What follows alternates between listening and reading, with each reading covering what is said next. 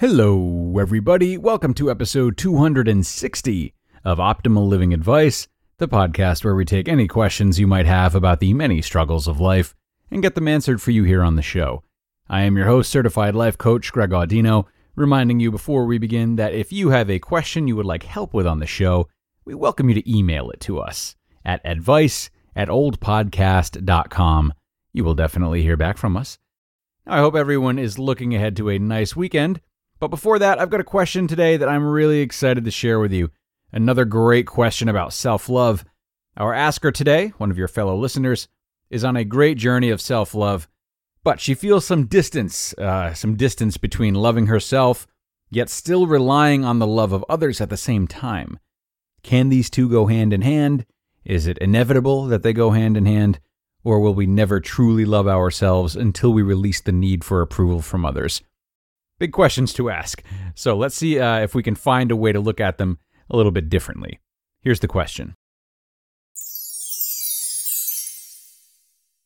I've leaned on the OLD shows for learning to love myself more, and I have. Self-love has been my main goal, and I usually think I'm doing well with it. I no longer hate myself, I love myself. But I still feel a little bit disconnected from fully loving myself, because one thing that hasn't changed is that I really care a lot what people think of me. Any times that I feel I don't love myself come up when someone else is upset with me or disapproves of something I've done. Is this standing in the way of me loving myself fully? A very smart and introspective question asker, thank you. Self-love as an idea is just plastered in so many places these days. It's easy to forget that it has many layers and intricacies, just as love between two people would have. And I think for your own journey towards self-love, or anyone's journey towards self-love, keeping that in mind is important because it's just much easier to see the problems between two people than problems within ourselves. So, for the sake of stepping outside yourself a little bit and seeing your thoughts as separate entities from yourself, let's continue to explore that. Now, first of all, you can definitely love yourself while also talking badly to yourself. These two are definitely not mutually exclusive, and I can tell that while you do love yourself, the way you talk to yourself could probably use some tweaking. You see, even if you are really proud of yourself and celebrate that, negative self-talk can still be based in other people. So think of inner thoughts like, they're going to laugh at me if we go hiking and I need to take some extra breaks. Or they won't think I'm smart unless I get that degree.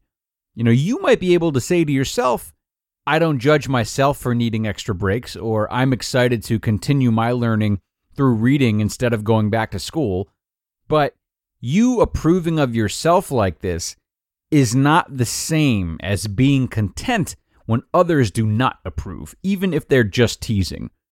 Again, this might be tough to grasp within yourself, though. So, to make things easier, what would this dynamic look like if you were two people in a relationship with one another? Well, how many couples are there in which one person loves the other, relies on that bond, but still treats them badly? There's plenty. Dysfunctional relationships, including with ourselves, work in all kinds of ways. A man can love his wife, but also have deep-seated needs for recognition and respect that cause him to scold her anytime she's saying something embarrassing in front of his colleagues, okay? So if you were your own spouse, what would the equivalent be? Would it be something similar? Based on what you've sent me, I might suggest that for you, it could be partner one loves his spouse, named partner two, and their relationship has been getting stronger, just like your self-love has been getting stronger. But every time someone else feels partner two doesn't measure up, partner one starts to think, at least for a moment, about how they could do better than partner two, and try to make partner two fit the mold of what partner one's peers approve of. If this doesn't sound like a perfect fit, then spend some time wording it in a way that does. But if this will do, then the next question is, how would this be remedied? So how would you recommend a couple like this improve their relationship that's actually reflective of what's going on within you?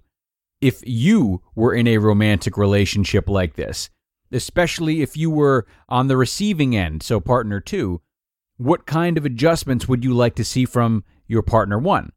Of course, this is a question for you and how you define loving relationships, but based on that comparison that I offered, I've got some ideas off the top of my head. One would be that this couple, or at least partner 1, should get some new friends. Ideally, they would be friends who respect both the choices of partner 1 and the qualities of partner 2, not trying to change either of them unless partner 2 is legitimately destructive. Another idea would be that the couple makes sure they are doing enough things with their time that matter to them and not to others outside the relationship. So on an individual level, this would mean you making sure that your time is spent on things in which the primary goal is you just loving and enjoying them rather than because others like them or because they generate respect from others. And then a third idea would be that partner 1 reminds himself of and practices loving partner 2 for all of their great attributes. And again, since you are both partners, this would be something like journaling about all of the reasons you love yourself, all of the parts of yourself that you're proud of, and accepting all the parts of yourself that you still feel could use some work. So, once more, to summarize, the way you might describe the love you have for yourself through the lens of an imaginary couple could be different from what I concocted. But either way, creating some type of comparison and then viewing the inconsistencies and some possible solutions from the outside in could be a nice way to go about this and generate a truer self-love in a new way. Really good question today. Thanks so much for being here for it, everyone. And Asker, I really hope this helped you out some. A lot of the big questions we face really become tougher than they have to be because it is so difficult to understand or play the many parts of ourselves that wrestle with finding different types of answers. So I recommend that whenever possible, you all find opportunities to imagine these questions being faced by other people. It's very simple. It's very effective. If your question was being faced by someone else, you may not have a confident answer right away, but what types of things jump out to you about them immediately that you maybe overthink a lot more for yourself? How are they self-sabotaging in ways that you're justifying when it's just you? This type of approach can help us to be more objective, which is super important for us due to how challenging it can be to know what's actually good for us. So, on that note, have a great weekend, friends. Be safe, and I will look forward to being with you again for 261. That's on Monday. I'll talk to you then.